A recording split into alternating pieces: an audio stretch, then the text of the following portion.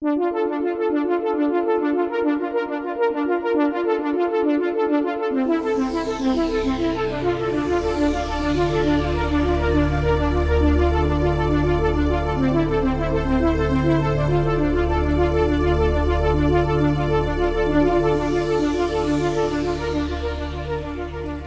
and welcome to the Robert A. Heinlein Book Club. In this episode, I'll be looking at Beyond This Horizon, or at least the second half of it, or the second part of it. This was originally published, this novel was originally published in April and May 1942. In Astounding. This was the last set of stories that came out in various science fiction magazines before Heinlein's hiatus in his career due to World War II. Now, one thing I want to talk about, the book goes in many directions in the second half. It almost becomes like a Philip Dick novel in that way, where it's like not content with just one kind of theme, and it wants to explore many. The seeds for all this was laid earlier in the story, so it's not a big surprise that it happened, but you are going to find like certain plots that were set up early in the novel get dropped because there's not room for them, and he has to kind of move on to other things. Our main character here, Hamilton Felix, is kind of on this quest for finding the meaning of life, and he tries to find it first in kind of in being part of the defense of the society in a way. And he finds it through pleasure. He certainly says he enjoys life, but doesn't see the meaning of life. So he doesn't want to pass on his superior genetics to the next generation, to the chagrin of the genetic planners. And we get a closer look at the one genetic planner that's kind of the touch point, this guy named Mordon. So he's trying to convince Hamilton to, basically pool his DNA. There's a movement, essentially a functionalist revolt at the same time, that has to sort of be infiltrated and put down. That's kind of where the plot is at the beginning of the story. I say functionalist because it's very much like the political arguments made in the Rhodes Once Roll, where you had a group of people who claimed to be the most crucial element of society, but they end up just being fascist technocrats. The difference here is there's like a genetic spin on it. So basically, for the idea of genetic development is that it's for the benefit of humanity and something available to all, right? And then the people who are like true controls, I think natural controls they're called. These are the people who aren't genetically modified, are actually kind of privileged and have special rights. So there's kind of a socialism with genetics, right? The fear of many people who think about transhumanism is that the genetic manipulation will only be allowed of the elite, and then most humanity will just be the poors and won't have a chance to compete anymore with that kind of genetic elite.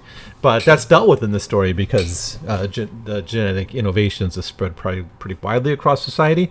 But these functionalists want to basically take over and then be true eugenicists and promote a master race. So they're like the Nazis. So they're if you want to accuse Heinlein of being a fascist, he's not really. He's being a bit of a transhumanist here. Not a little bit, but quite a lot being a transhumanist. But he is doing it in a more democratic way than other eugenicists would imagine at the time, or at least more fascist, hierarchical eugenicists. So you have that plot that gets put down pretty early. Then you have his whole relationship with Phyllis is explored a little bit more. They decide to get married essentially in whatever kind of weird marriage systems they have. There's a bunch of different marriage systems you can choose from. There's no state interference in it. It's just you choose the type of marriage you want, like you would choose a menu, a dinner at a menu. Not a bad idea if you ask me. That if we got rid of state endorsed marriage, defining marriage, we could have temporary marriages, contractual marriages. We could have marriages. Of course, we already have prenups, so that gives people a little bit more freedom and choice in what their marriage will amount to. But you could have marriage just for raising a kid. You could have, I think that ortho marriage is implied to be like a true marriage. And you could have, legally non-monogamous marriages or line marriages or anything like that. So in that sense, I kind of agree with Heinlein that maybe we should get away from one definition of marriage. Just you don't have any state when state wouldn't care. Like, why does state care about marriage now, outside of the fact that they're trying to promote marriage? Seemingly is like for tax reasons, right? Inheritance reasons. That stuff can be, there's workarounds for that kind of stuff. I think. I don't know, not very difficult ones.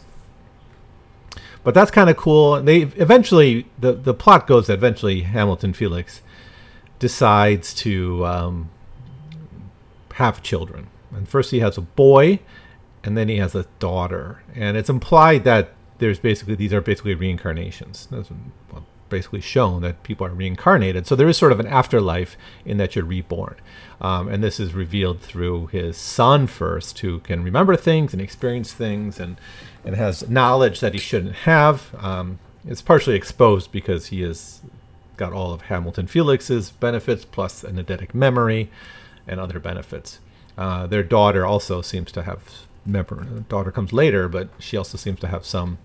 She seemed to be a direct reincarnation of a minor character in the book. So all that's going on. You have Monroe Alpha, Claude Monroe Alpha, who is he Claude? Cliff. Is he Clifford? Let me double check. Yeah, it's Cliff. Claude is the eugenicist, I think. Claude Mordaunt and Cliff Monroe Alpha. Monroe Alpha is a line. It's a genetic line. That he's like Cliff of the Monroe Alpha line. That's explained a little bit more details in this part of the book too.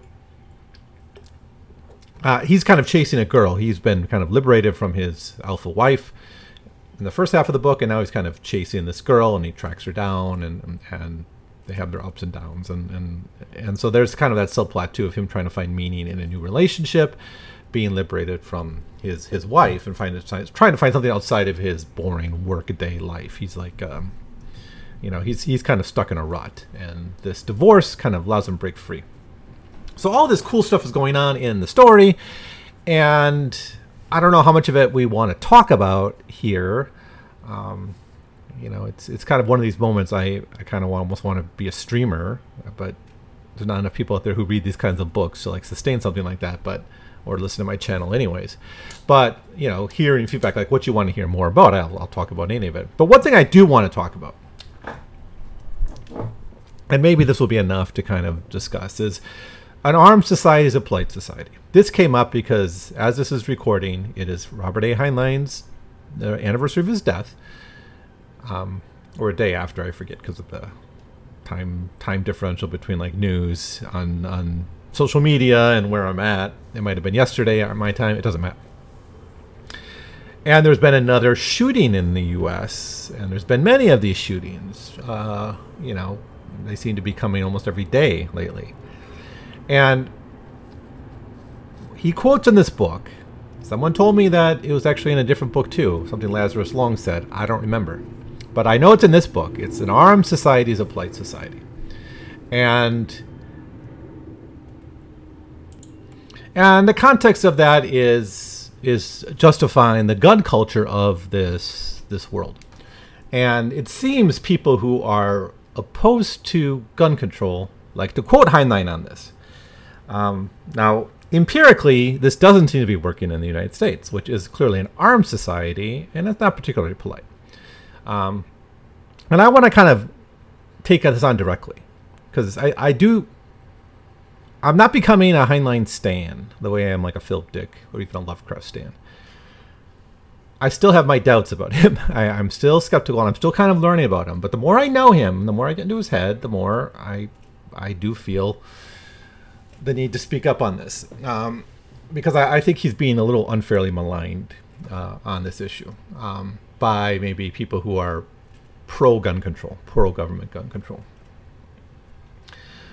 It does seem on the surface he is presenting a society in which there's apparently no gun control, at least from a government standpoint. People walk around armed, they duel, they solve social problems of offense in old-fashioned dueling way. And this is presented as essentially a positive. We have a character, I think it's Mordaunt, who actually says this: an armed society is a polite society here. And that's reflected in the text. So it's very easy for Heinlein to justify it because it's his text, it's his novel. He can present his world however he wants. However, what I want to take issue with here is the idea that there's no gun control in Beyond This Horizon, because there almost certainly is. It's not government gun control, but it is a gun-controlled society. And first of all, above and beyond all that, the social conditions for this society don't exist in the modern day America, so it's not applicable.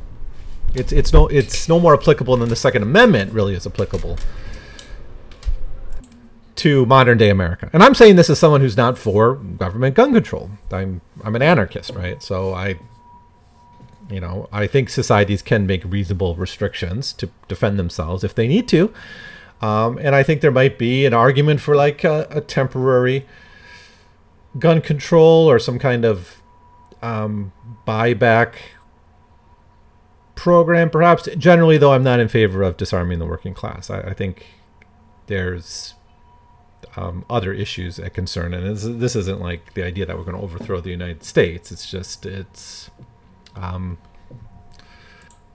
on principle to me. So, but it's not something I'm going to like die on. It's not a hill I'm going to die on. I'm totally willing to be open to discussions on limiting certain guns or limiting access to certain weapons in certain regions. I obviously think local governments can do what they want in this respect. It's Congress that can't prohibit it. There's nothing to say that states and communities can't. All that. And generally, though, all things being equal, I'd prefer not to disarm the working class and keep the cops and the ruling class armed. I think they'll just have private armies eventually.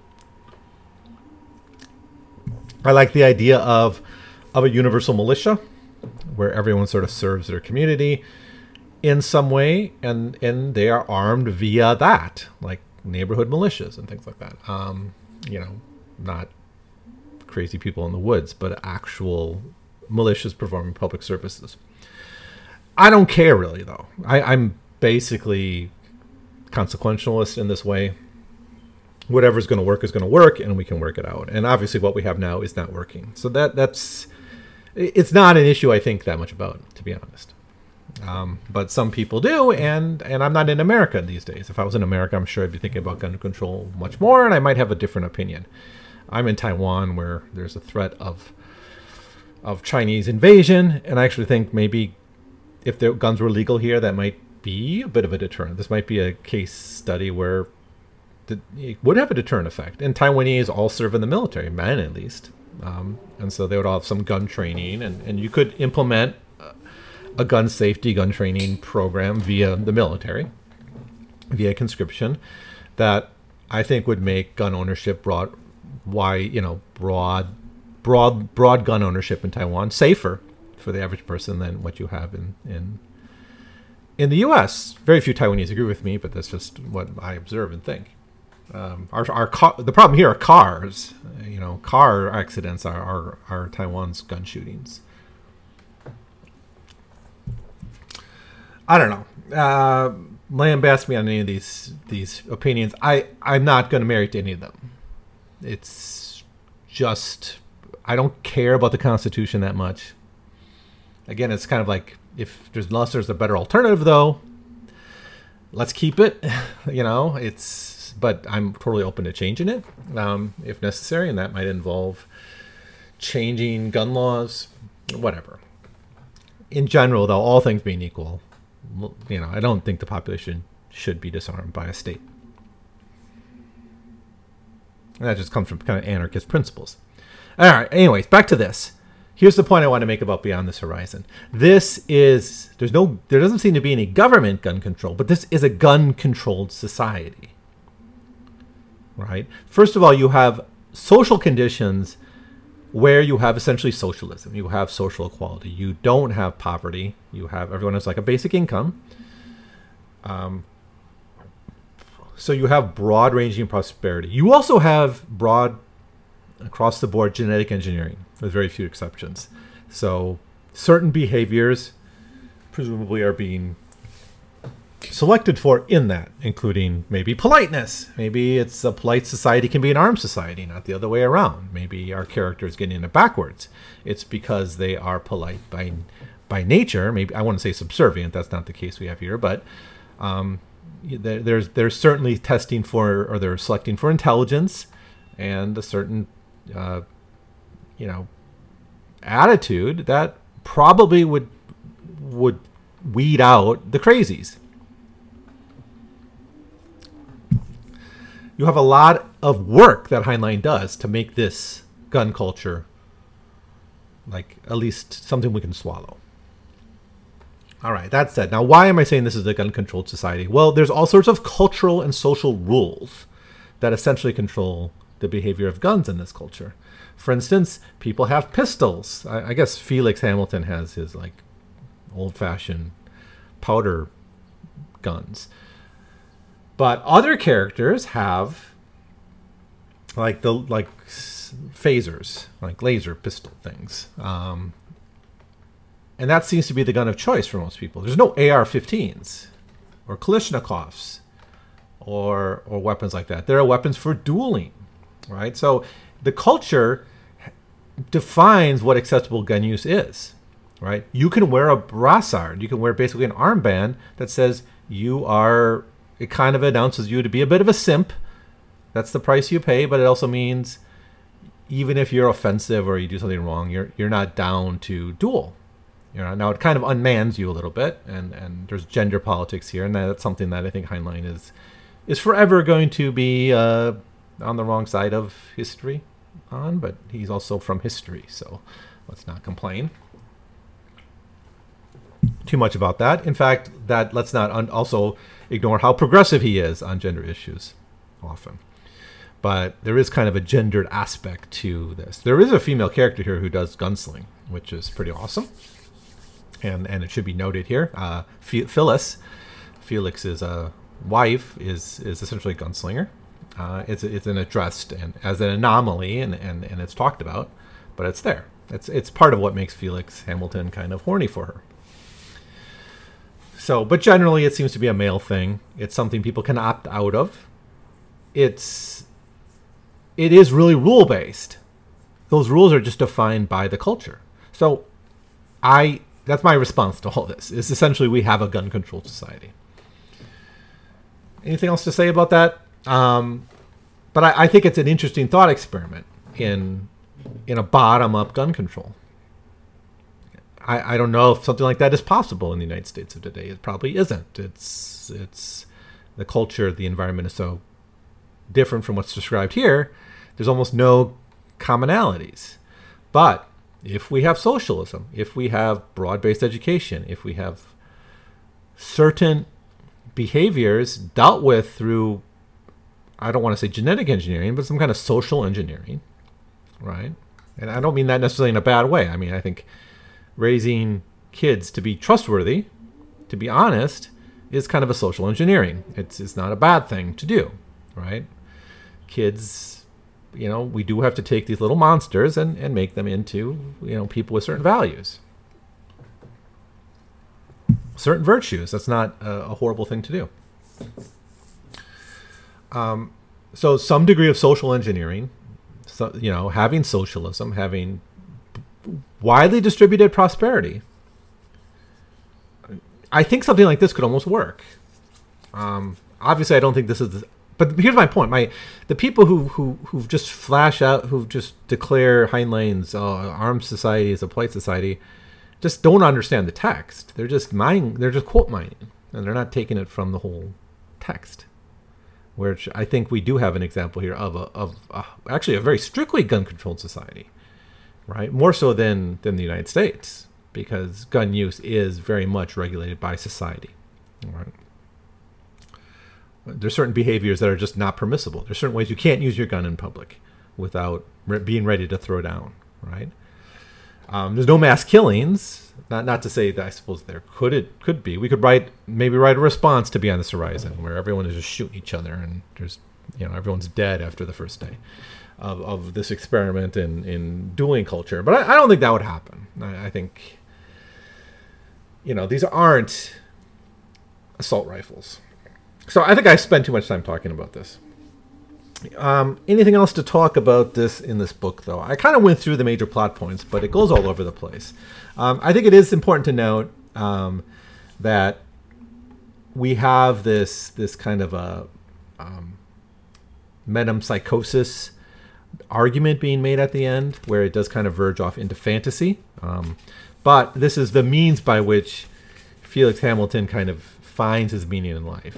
At least that's what he tells us. It's somehow the knowledge that there's a life after death, that we are reborn into literally a higher form because of this evolutionary genetic engineering. You're inevitably going to be reborn into a higher form with those past, like access to those memories, and with people who are able to access that. It seems it takes a certain level of evolution before we can access those memories and experiences, and that's why Felix Hamilton's kids are kind of that first generation to be aware of this. But it also seems pretty clear that he's finding meaning through family. He's finding meaning through being a family man, right? Through his wife and eventually through his children. That he finds pleasure and happiness in that part of his life. He does talk at one point about maybe putting on the brassard, hanging up the gunslinging life. Like, finally, he's like the married man who finally gives up the last remnants of his bachelor life. He says he can't do it because that would make him a bit of a simp. But it's there. There's a lot of interesting philosophical discussions in this part of the book, too, basically rooted into the question of the meaning of life and reflections on that. But it's a little bit of race stuff, too, on the controlled naturals versus the genetically engineered types. But all in all, really good book. I think these 2 episodes, did it justice. There's probably more to say about it, but it's one of my favorite Heinlein texts that I've read. And sorry for going on so long about the gun control thing, but I think it's actually a small part of the book. But I think it's just timely to talk about it because there is this kind of new 24-hour news cycle of a new shooting every day. That certainly is depressing, and I think, as in other areas, I think Heinlein gets kind of misused or misunderstood by certain people. But if we take him seriously, I think there's a lot to learn from him and to reflect on, anyways. So, what's next? Now I can't even think. Jonathan Hoag, the I haven't started reading it. The something profession of Jonathan Hoag, maybe Waldo. I don't know. I'll surprise you. It'll be one. There's a handful of stories we need to finish up. They're all long. Heinlein writes these really long, short stories that are actually novellas. It really makes me miss Phil Dick, who always wrote these 5-page stories. But that's, I guess, what we're stuck with. It'll actually be nice when we just get to the novels, and that's mostly what we'll be dealing with. There'll be stories throughout, but we're actually coming to the end, the beginning of the end of the shorter fiction part of this podcast. Because once he starts writing the juveniles, it's like there's like a book a year for a while, and maybe a couple short stories, and then we get longer and longer gaps towards the end of his career in the later works. But then by that point, it's almost all novels. So I think this episode actually puts us at about the 25% mark. So we're actually 25% of the way through this Robert A. Heinlein book club, which is that's just based on my rough math. I'm not sure how many episodes I'll do on certain books, but it's been fun, and I'm looking forward to where this is going to take us in the future. But really looking forward to getting to the juveniles and getting to the post-war stuff, because I've read some of that stuff, but it's going to be nice to put it into the broader context of his career. But yeah, something will be next. Waldo, Jonathan Hoag, something like that. There's probably one of those two. So anyways, thanks for your time, and thanks for listening to me. Let me know if you have any thoughts about this story or any of the issues it brings up. Obviously, there's a lot of them, and so please talk about any issues I didn't bring up, and I'll try to respond to you if you do, because obviously there are things I'm sidelining because to go line through line through this story would take hours and hours and hours, and you might as well just read the book yourself. So that's it for now. Thanks for listening. I will see you next time.